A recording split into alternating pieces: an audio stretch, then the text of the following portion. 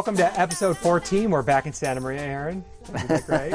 Flew all the way back. Flew all the way back. Are your arms tired? Oh, my goodness. That's how it's going to go.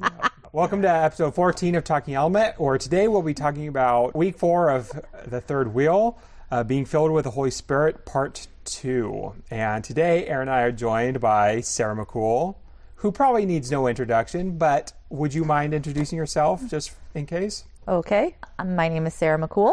My husband Brandon and I have been at Element since 2009 when we moved to the Central Coast. I joined the staff team about 7 years ago, I think, almost, coming something Feels around longer. there. No, I'm kidding. Oh, gosh. Oh, this is how this is going to go. There you go. See, now you feel more comfortable. You got mocked. Yes. Well, with that, would you mind giving a recap of the message? So today what we're doing is talking about being filled with the Spirit, part 2. We're taking some things from last week and going a little bit deeper, but we're going to spend the beginning part of the message talking about why it's important for us to understand the Spirit working in us, especially in the culture that we are, where everybody claims to be spiritual, because our culture is looking for something. And being a people who live and walk and are filled with the Spirit should enable us to step into our culture in a way that we can help people distinguish between valid and invalid spiritual experiences.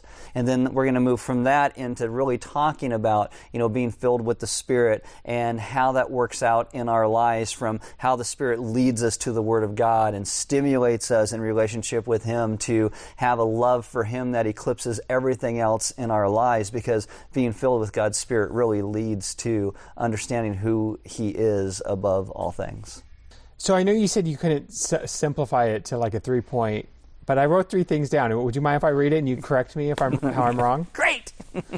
So this is what I felt I heard you say through this, that the Holy Spirit helps us to know God's love, which is written for us, formed by the Scriptures, helps us to love God more, which is more of the emotional side of a response to God's love of us.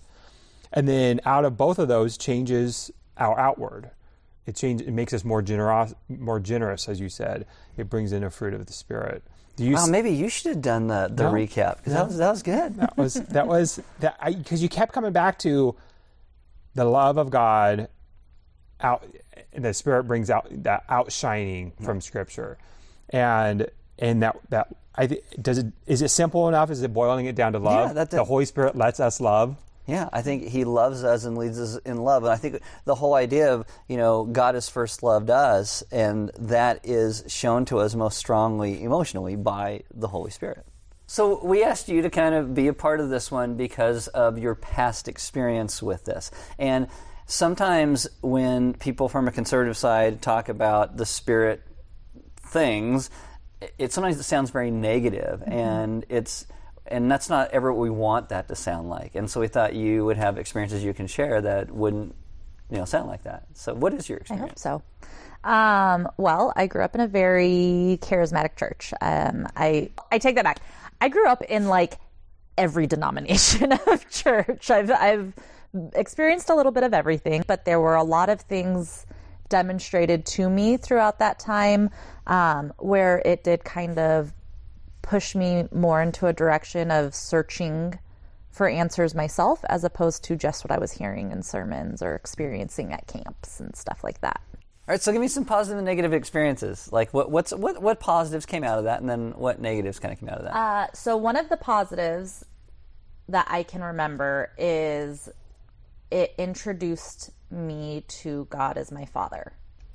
Parents aside, I had an amazing youth pastor who him and his wife really loved me and showed me community and showed me who God was. And they were the ones to introduce that concept of God as my Father. It's funny because one of the biggest things that I do miss about being at a charismatic church is a more open style of worship during music.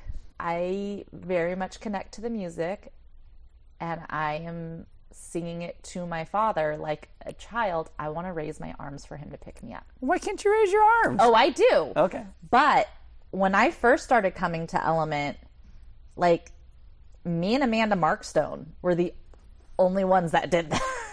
That was one thing that came, like, I could reach up to him physically. I could call out to him as the dad that I wanted to love me and hold me and embrace me. And that was some of my positive. How have you grown in the Spirit, understanding being filled with the Spirit, and all that? One thing that I grew up very confused about, and it kind of became clear, and you kind of touched on it again today in the message.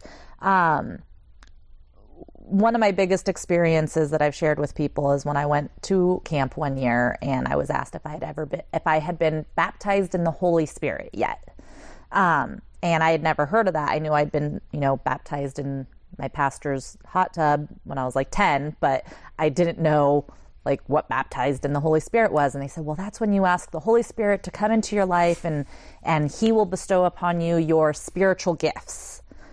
And I was confused because of all the denominations that I've participated in up until that point, I had a pretty good understanding that the Holy Spirit was already in me, that when I became baptized, when I became a believer. And so it did a lot of confusion for me as a teen, because I felt that presence in my life already, but now I was being told he wasn't officially in me yet because I hadn't done this ritual and because I didn't have any manifested spiritual gifts. It didn't feel authentic. It didn't feel real. I knew I wasn't being authentic. And I would say that was around the time that I grew apart from Christ, or I walked away. And it wasn't until years later, until really when I met my husband, and it was very important to him that our relationship was based on Christ. And I started really searching things out for myself, really digging into the scripture for myself for the first time. And when I started coming to Element, actually, I remember telling this to one of my brothers, it was the first time that the Bible became personal to me. So I want to talk a little bit more about the means of the Spirit. Primarily, you touched on us understanding Scripture better. It's more, how does the Holy Spirit do that? And when we are overwhelmed and can't hear, the Holy Spirit always is trying to steer us back to the Scriptures, because it's the main way that He is able to speak to us. That it's right there. It's words in black and white that He's written for us to understand, and then He will take those words and then make them come alive for us. And maybe I'm off in this, but I think He can also use your community as a means. If you have a community of believers that will lift you out of things. Right now my GC is meeting with just the females because COVID and babysitters, and the reason I said it's cold is because we meet outside even in the evening as it gets dark early. But I opened up and I said I did not want to come tonight. My heart was racing on the way here because I just didn't want to do it, but I'm here, and I believe that the Holy Spirit used the community of women that I was with to speak life and truth and love into me. And I remember walking out and feeling energized for the first time in days. So going back to the question you kind of asked in the middle, how have you seen others search for something that spiritual connection, knowing that they were made for more? I think a good example for me in my life is my dad and even my stepmom. I mean, they both talk about this every once in a while. That, I mean, my dad keeps threatening, I'm just going to become an atheist, which in all intents and purposes it kind of is. But because he's like, oh, people do such horrible things in the name of God, and da-da-da. And I'm like, well, you're just talking about the problem with people. You're not. You want to double down on people is what you want to do. I mean, more atrocities have been committed in atheistic regimes than in anything else. So that isn't really the answer. But they're both feeling like there's got to be something more in that. And so it's weird having these conversations at times, trying to steer them, because my dad grew up in this tradition of mysticism, of Jesus is a good teacher, and Buddha was a good teacher, and everybody's a good teacher, and you just get reincarnated until you do it right. And it's this whole weird conglomeration of different religions in the world that just is, whatever I want it to be is what it is.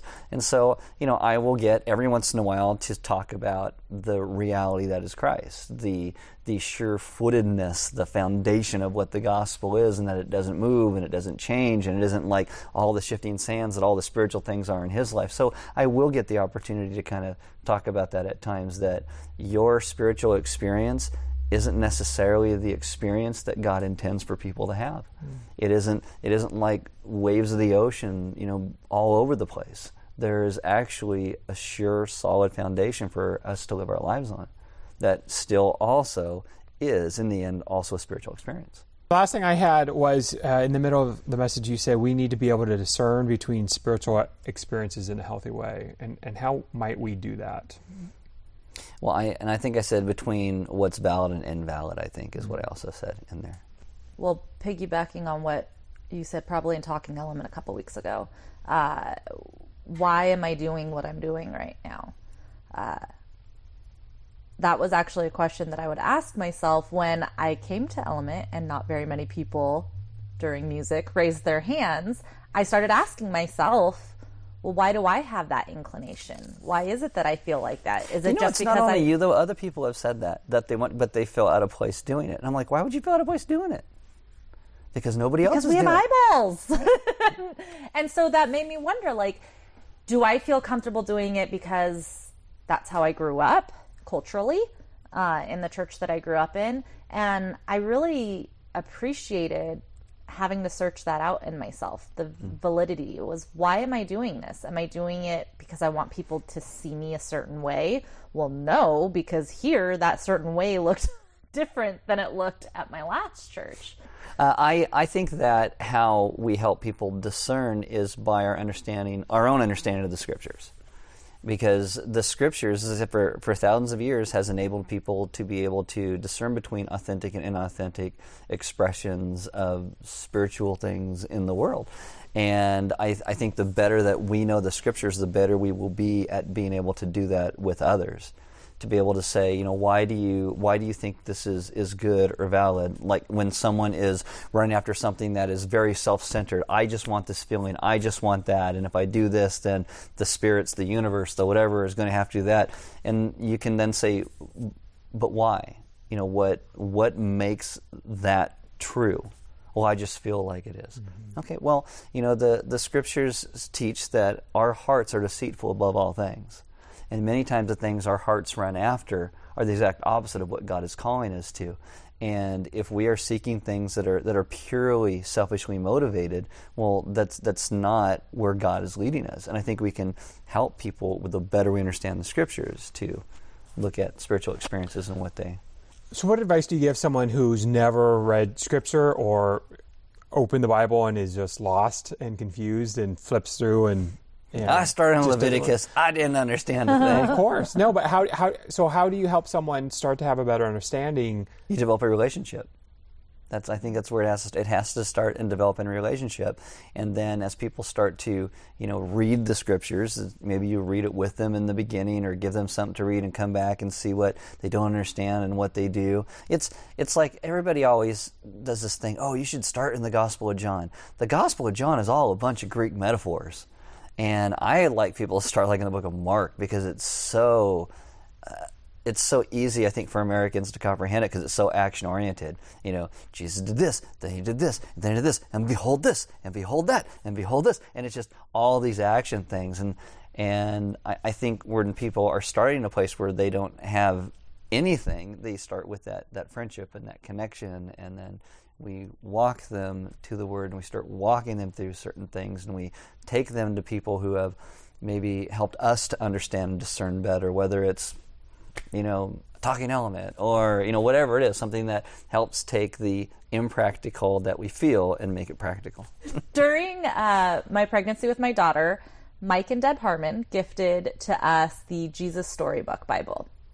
And my son was 2, and around the time that Evelyn was born, we began every single night we would read a story from this kids' version of the Bible that goes from the from Genesis in the Old Testament, but it closes every story with a little nod to Jesus coming and what Jesus does, and how everything in the Bible, including the Old Testament, points to Jesus, which to some people who aren't familiar with scriptures, they don't see that. They see as the Old Testament is before Jesus. And then Jesus came and it's a different book. They don't see that it's all one piece together. So through reading this together and reading it, a story every night with our kids, and we did it a few times through, I totally copied the Harmons, and every time I go to a baby shower, I would gift that. And I had a couple friends who we met through preschool, and they were not plugged into a church. They came from a background with not a lot of religious knowledge, but they understood my community, and they understood the friendships. Like, we'd have park dates, and she'd meet people from Element, and she and her husband and their family eventually started coming to Element, and she'd have questions a lot for me, and it was exciting. But one of the things that we did, we invited them over for dinner fairly early on when we realized they were committed to coming to Element, and we gifted them this book. Now their kids were, older than my kids were at that time, but still it was this, I remember her thanking me, like it was this easy way to get an high level view of the Bible stories, and then she'd go to the Bible and actually look up like the real story. I mean, it was the real story, but in scripture. So there's the parent card. If you don't know where to start with the Jesus Storybook Bible, and then look up the story. It's kind of sad sometimes that people are afraid to go and look. I mean, there are some adults who would probably do a great thing if they would go and actually read that. The next step up, the Crossway puts out a Bible called the Gospel Transformation Bible. Yep. And that Bible, so most like study Bibles have scripture and then notes about it to help you understand. What they do is they replace the notes with, throughout all of it, how it points to Christ. So Old Testament, New Testament, it's all how it relates to the gospel of Jesus Christ.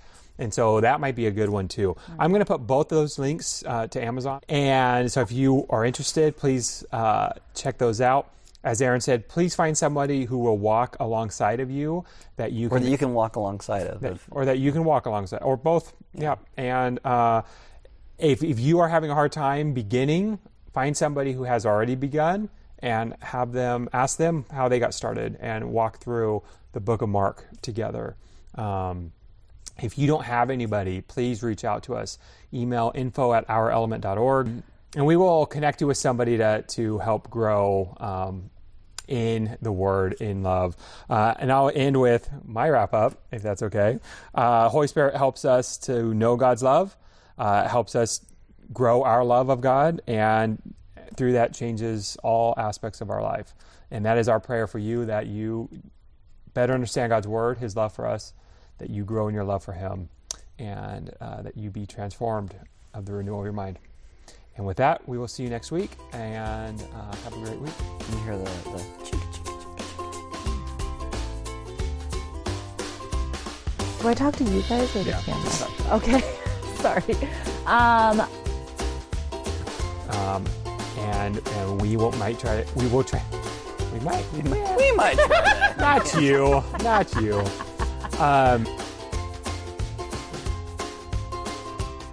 I guess the message could have been way shorter if I just would have said that.